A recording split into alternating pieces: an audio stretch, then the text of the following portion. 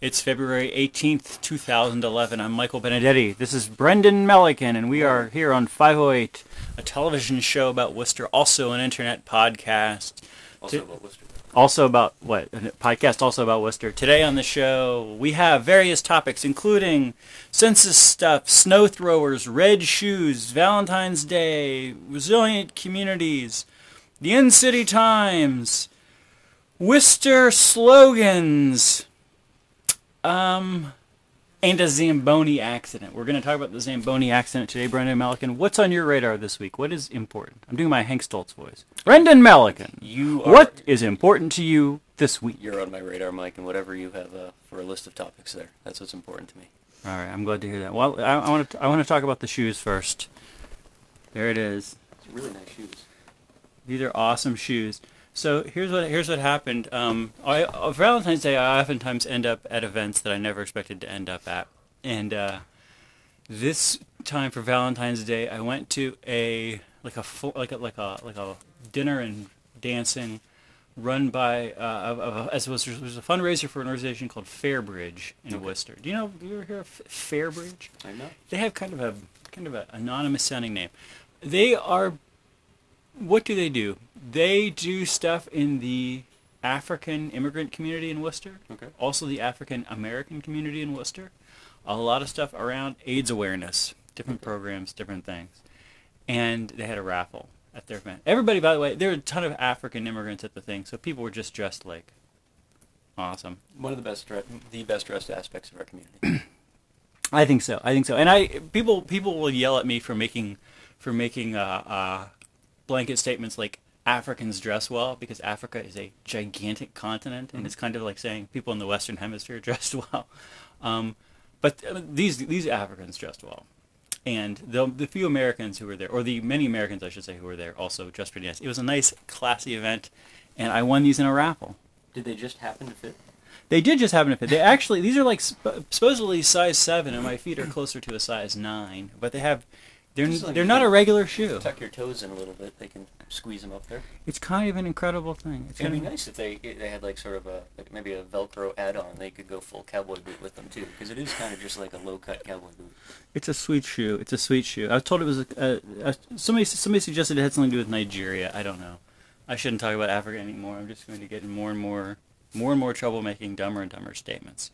Snow thrower. This is probably the big news of the whole winter, actually. The only news of the whole winter, other than the snow that made the snow thrower necessary. Let's look at the snow thrower.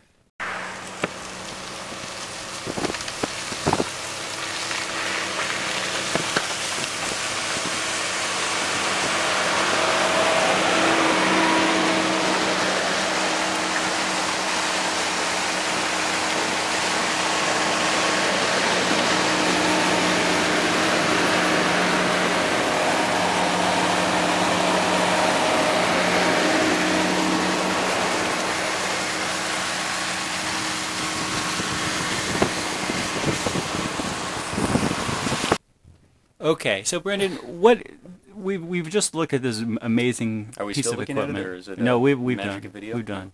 Yeah, no, I mean, it's just an impressive thing. We came across it just by chance driving down Park Avenue, but seeing it from a distance, I mean, it actually throws snow, right? I mean, it was hurling this stuff like across Elm Park, these giant chunks of ice that were like buckling, 200-year-old oak trees and what have you. You could see all the panhandlers down at Elm, the corner of Park and Highland just running for their lives as this thing came barreling down the street. It's an impressive thing, and it's doing an incredible job, right? I mean, of course, it can't be everywhere and clean all the streets at once, but in terms of getting some of the main thoroughfares widened, Main Street, Park Ave, this is probably the only way to do it, short of a flamethrower. It does two interesting things to the snow. One is that it sort of cuts the snow bank really sharply. Mm-hmm. So you see like the different layers of snow and slush and whatever that have built up because it's just sort of cut through like the Grand Canyon or something. Mm-hmm. And then the other thing is that it leaves sort of a slick of slush behind, and depending on what comes behind it, there may be like kind of like a little floodplain of like hardened slush, maybe about this thick. It's like a secondary curb. It's kind of, yeah, it's very interesting. Depending, if cars drive through it, that will get dispersed. But if cars don't drive through it, through that particular part of the street, will just harden back into an interesting little thing, which I guess the plows will take out. But the other interesting byproduct is like all the rubble, like the snow rubble that it leaves behind. So the first few cars to drive behind this thing are going to hit boulder-sized chunks of ice, which, I mean, it's not necessarily a downside, right? I mean, well, it is a downside. You're hitting a boulder. It depends on how you feel about your car. It could be pretty sweet. But I can't imagine there's much you can actually do about it because this thing is just so big. But yeah, it's quite the thing, the way it manhandles pieces of ice.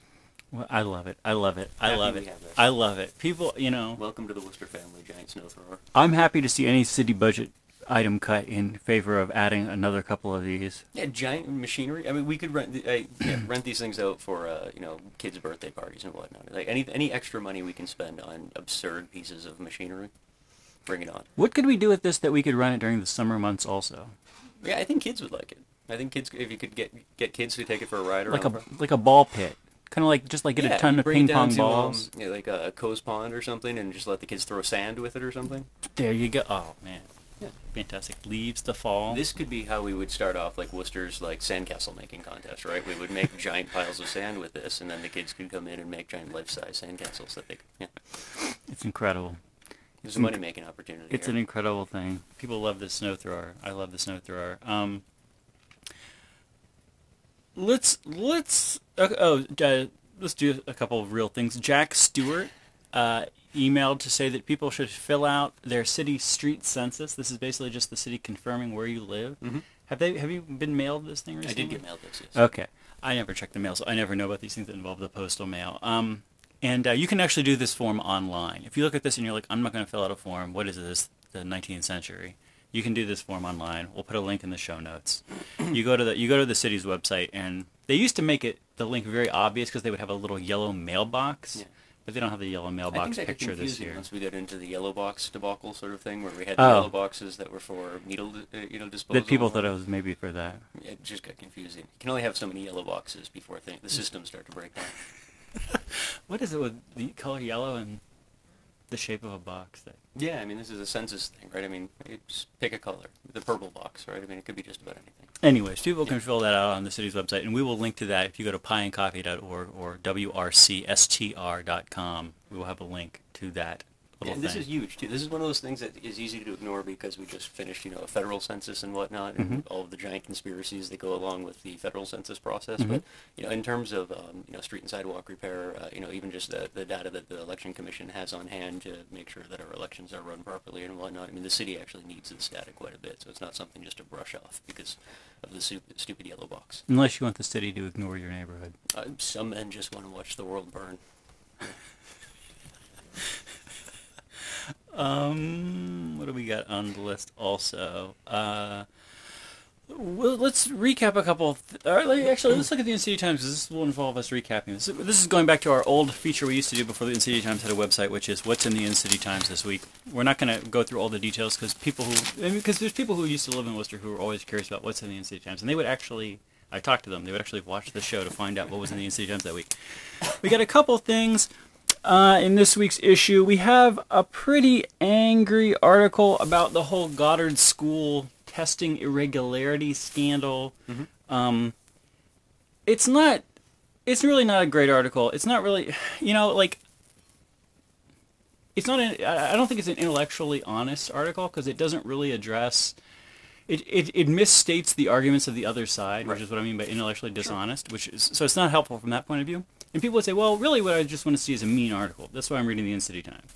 But I feel like since the Telegram and Gazette has reformatted their comment section such that there's fewer comments and they're just visually easier to read and see and distinguish on the screen, those are way meaner than this article. And the bar of entry is a little bit higher too, so they tend to make a little bit of sense. Even though I might not agree with the comments on the Telegram, they tend to actually be well thought out ideas, or at least the beginning of a well fleshed out idea. So I guess what I'm saying is, if you want to read something talking about how Diana Biancaria or Tracy Novick or Brian O'Connell, or is it Brian Connell or Brian O'Connell? Okay. We're educated journalists here. If you want to read an article about how they are from the devil, you should read the TNG comments more than this. The other thing that they have in here is, although online, Rosalie Terrell, in one of her 4 or 5 follow-up articles to this called Gary Rosen a dildo. Wasn't it just a little dildo though? I don't know. Yeah, I spoke to Gary myself, and I think Gary pointed out that he wasn't just called a dildo; he was called a little dildo. And it's like, geez, if you've been relegated to a sex toy and you can't even be a giant dildo, I mean, that's Well, he's the not real that insult. tall. But he's not. But I mean, come on, he's I been think an it's- active participant in the community for years now. I mean, can we give him a little bit of credit and call He's- him Big Dildo? He's always being Not that I dismissed think as Gary just a pretty boy, as just a sex object, and this is just another case of people just seeing the surface and not knowing Gary Rosen has a soul. Gary Rosen has a mind, you know. Yeah. Gary Rosen is not And just a feelings. piece of meat, and he does have feelings. People, get it together. Go Anyway, Kia car or something. what? So go Kia Hey, car. hey. Okay, so, but there's this article about there's 3 articles about the PIP closing, and we talked a couple weeks ago about how I was very interested to talk to people from the neighborhood more about how the PIP closure is going, because I'm a little skeptical that it's going to go well, but I hope that it does go well. We have 3 articles. One's by Ronald L. O'Clair, who is if I remember correctly from past articles, property manager who lives right by the PIP. He wrote this article just on like the day that it was closing. So this is mostly his memories of the PIP and thoughts about the PIP, but it doesn't really address the issue of did it actually have things calmed down in recent months, and then since the closure had things calmed down. My completely unscientific anecdotal thing from wandering past the PIP site a few times a week is that there's way less like random dudes hanging out on the street, which is probably good for the neighborhood. And But then hopefully, there's an article, I believe it was in today's Telegram, I think it was the Telegram, about a perceived increase in youth homelessness. yeah. I mean, weren't we just talking 2 weeks ago how the city just conquered homelessness and it's no longer a problem in Worcester? We have These this all kids figured today. out. Everybody has a home, and then the kids come along and screw everything up. No, but I mean, there seems to be a bigger issue at play here where, we're calling homelessness something, and even though there are people that still remain homeless, we're not acknowledging them because somehow we've redefined what homelessness is. Homelessness is an interesting thing. It's the definitions are actually really important because, like, obviously, like some people are housed but are homeless, right? Like if you're in a shelter, you do have a roof over your head. You're not sleeping. What do they say in England? Sleeping rough, being on the street, right? And you get a lot of homeless people who, if you put pressure on them, will move in with friends or relatives, right?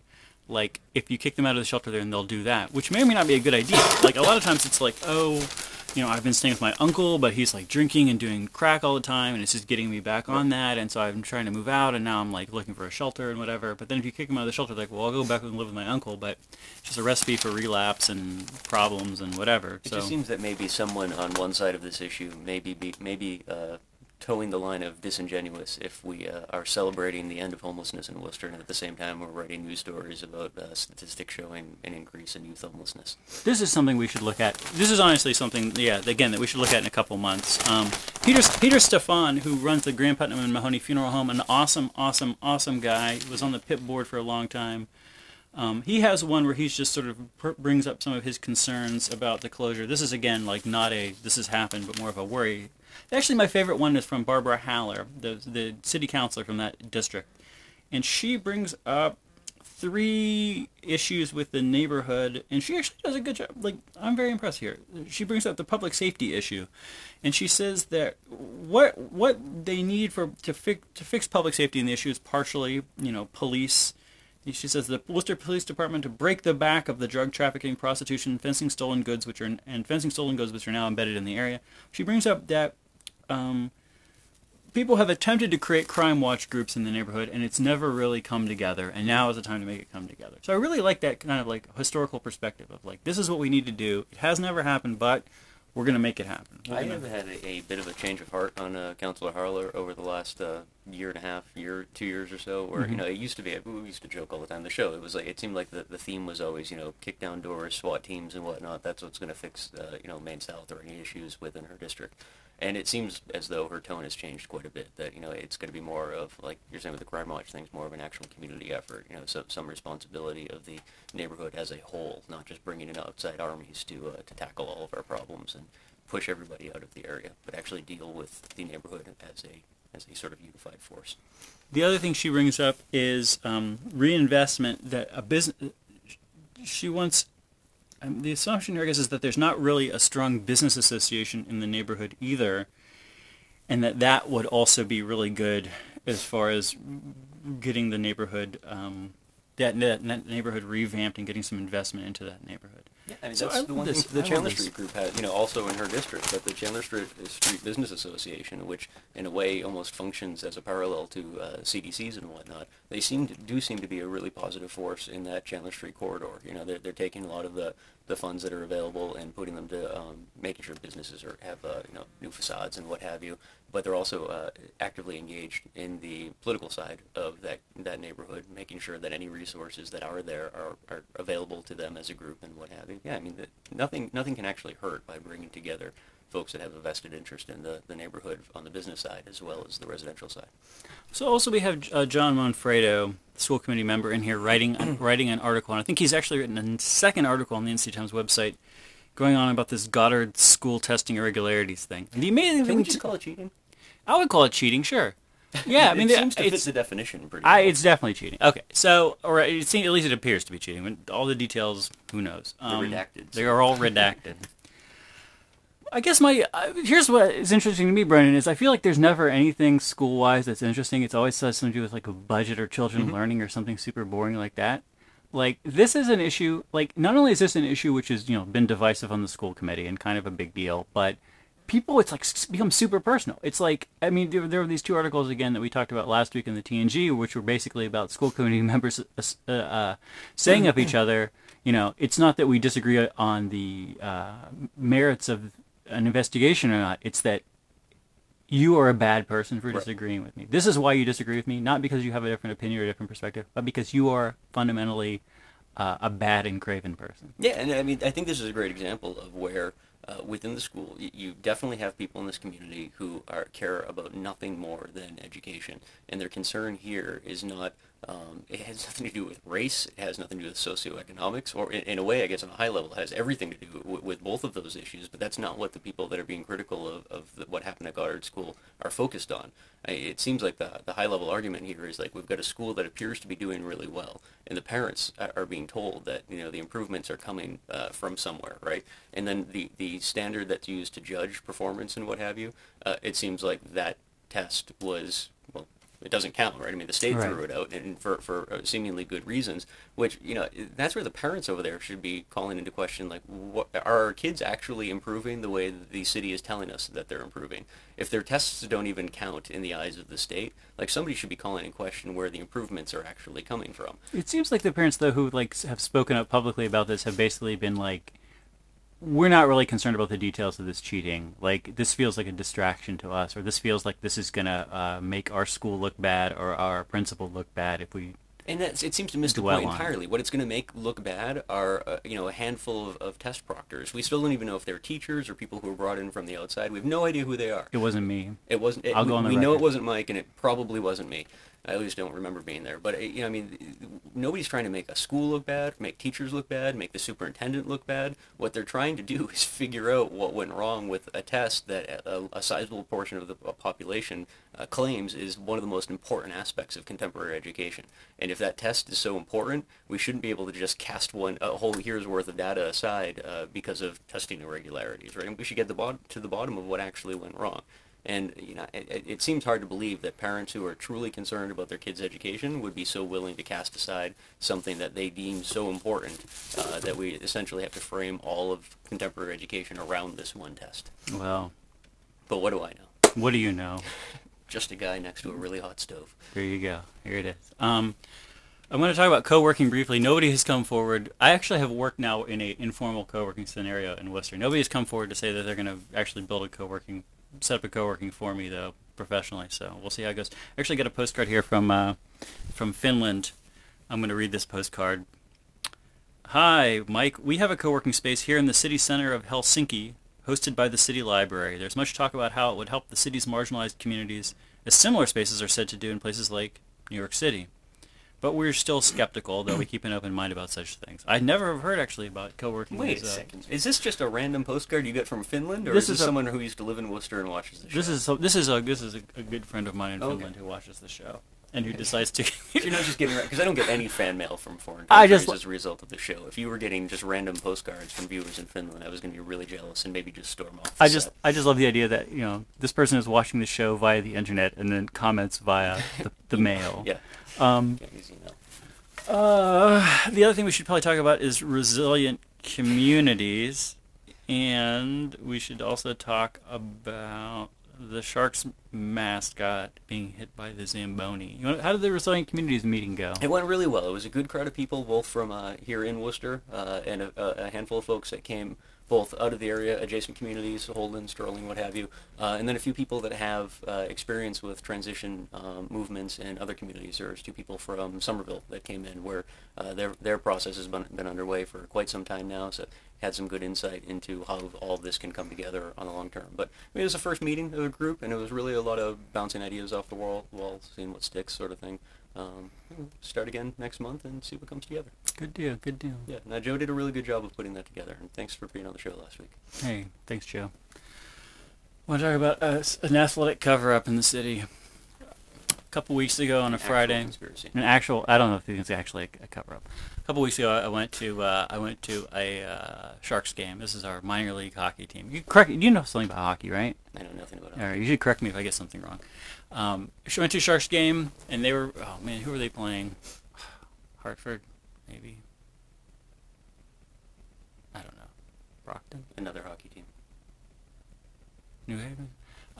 Based on viewing minor league sports in Worcester, I'm convinced that we only play teams from Brockton.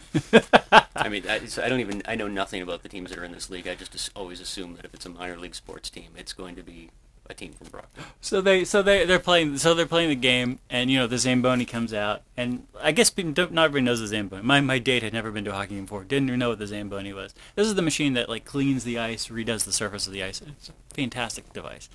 It's kind of almost as awesome as that snow thrower in a really low-key way. We're just so used to them that we've been desensitized to the awesomeness of the Zamboni.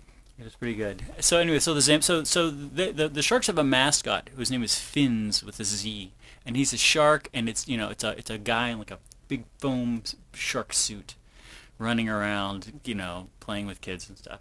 And the Zamboni, basically, the Zamboni hits this guy. It hits the mascot. This is not in the paper. I'm telling you, I think this is Sharks management, DCU management, TNG editorial page people get together in a room and say, we're going to bury it.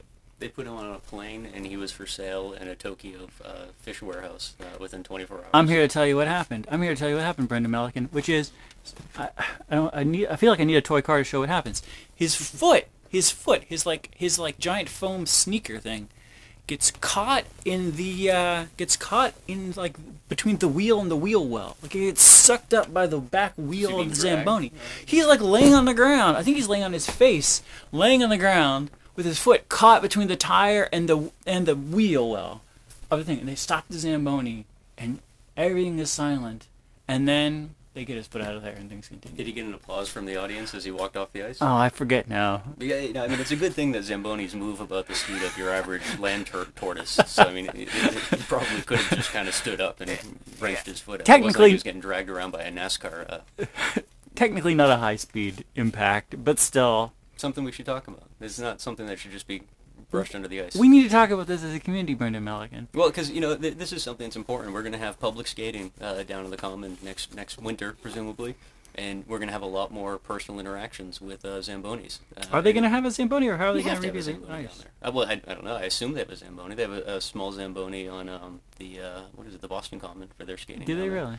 That's going to be a plum job when that comes up. The official Worcester Zamboni driver. Is this going to I'm putting in my application. Is this like a little golf cart size Zamboni, or is this the big time? It's actually the Zambonis that I've seen on outdoor rinks like that, like the one that Boston has, is probably smaller than our snow thrower. Yeah. Our snow thrower is gigantic, so almost anything, even the regular Zambonis.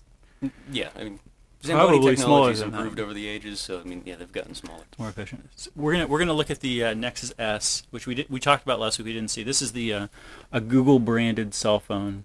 Oh, look at that! Here's a reflection. You can actually see the camera for a rare time on the show. This is an unlocked Nexus S. So we're going to be reading this. This is a comment on this week's Worcester magazine cover This is a Facebook comment from Cha Cha Connor, who's my Facebook friend and sometimes panelist on this show. And Cha Cha said it was cool to read this comment, so I want to read this comment. Worcester Magazine, what were you thinking today? Write an article on reproductive rights and choose as a cover image literally a woman's body, a woman's belly, without even a head. Reproductive rights are about women being allowed to be equal human beings, not state-mandated gestational units, but you decided to represent us as just potentially pregnant bellies. The message sent by that photo was unhelpful. Just want to present that perspective, because I thought that was an interesting reaction to this photo of Worcester Magazine. People, I feel like people always complain about the cover of this. When people want to complain about Worcester Magazine, myself included, the cover is like shorthand for the paper. Right. Like the TNG, if you want to complain about the TNG, the quickest way is to go after the editorial page. Sure. Because it sort of is a reflection of... Because they don't really have a cover. Right? I mean, they don't really have a cover story. But, right. The front page of the Telegram Gazette is not... I would actually go after the cover, because I would go after the lying poll that they put on the front cover of every issue. You're just that kind of guy. Most people don't care about statistics and journalistic integrity, so they don't care about that poll, but I do. Anyway, but the TNG people, it's always like, oh, there's never anybody who's black on the cover, or oh, it's the cover's this, or oh, the cover's that. My own criticisms included. Just thought that was interesting to focus on the cover of the issue. Brendan Melican, what else do we have for you to talk about today? What else is on your mind today? You keep looking out the window. Yeah, no, I think I park in the little roundabout across the street here, and I think my own child's school bus is kind of stuck in... they passed by, but I think they usually use that to turn around, so I think my kid just got taken off to Holden somewhere. By the way, did you see on Twitter this week this Massachusetts town slogan? I did, thing? yes. I had to say... Bernstein was playing with that over at the Phoenix. Yeah. I had to say, here's my favorite one. It was by Michael Brazel. Worcester, diversity when you need it, Holden when you don't. I just like it because it's a big diss on Holden. Yeah, well, everything is kind of a big diss on Holden. Holden is a big diss on Holden. What else do we have? We talked about street census, transport. I have something written down here about transport plan. Oh, there's this thing with the transport plan, but I didn't read.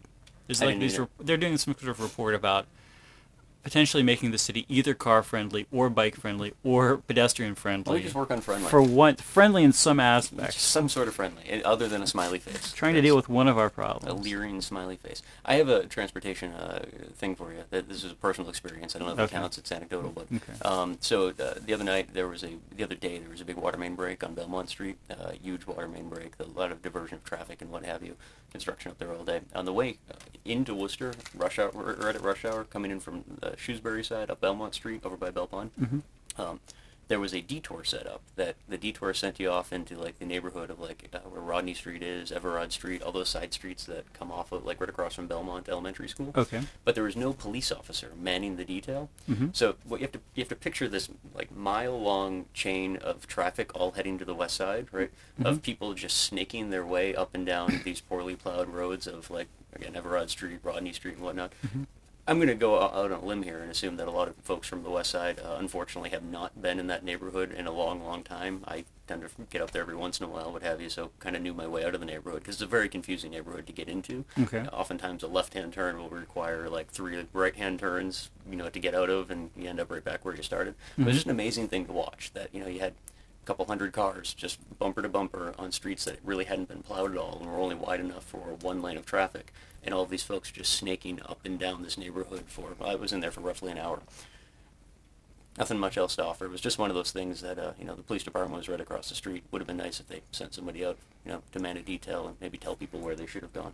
Did people get through it okay, though? Most of the people that I was watching had no idea what was going on. I definitely saw the same car more than once, going either one direction or the other direction in the same neighborhood. So there could be people still stuck up there for all I know. All right. Well, everyone, thanks for watching the show. You can email us at pieandcoffee@gmail.com. We're going to do, I think we have some good, exciting stuff coming up in coming weeks, so you should still watch the show even if you hated today's episode. What is coming up this weekend? There's a Distant Castle anniversary party this weekend being held over at Forbes Street. I don't know what else this weekend. Nothing. Nothing, man. Nothing. All right, guys. Well, stay true to your school. Have a good week. We'll see you next week. Bye-bye.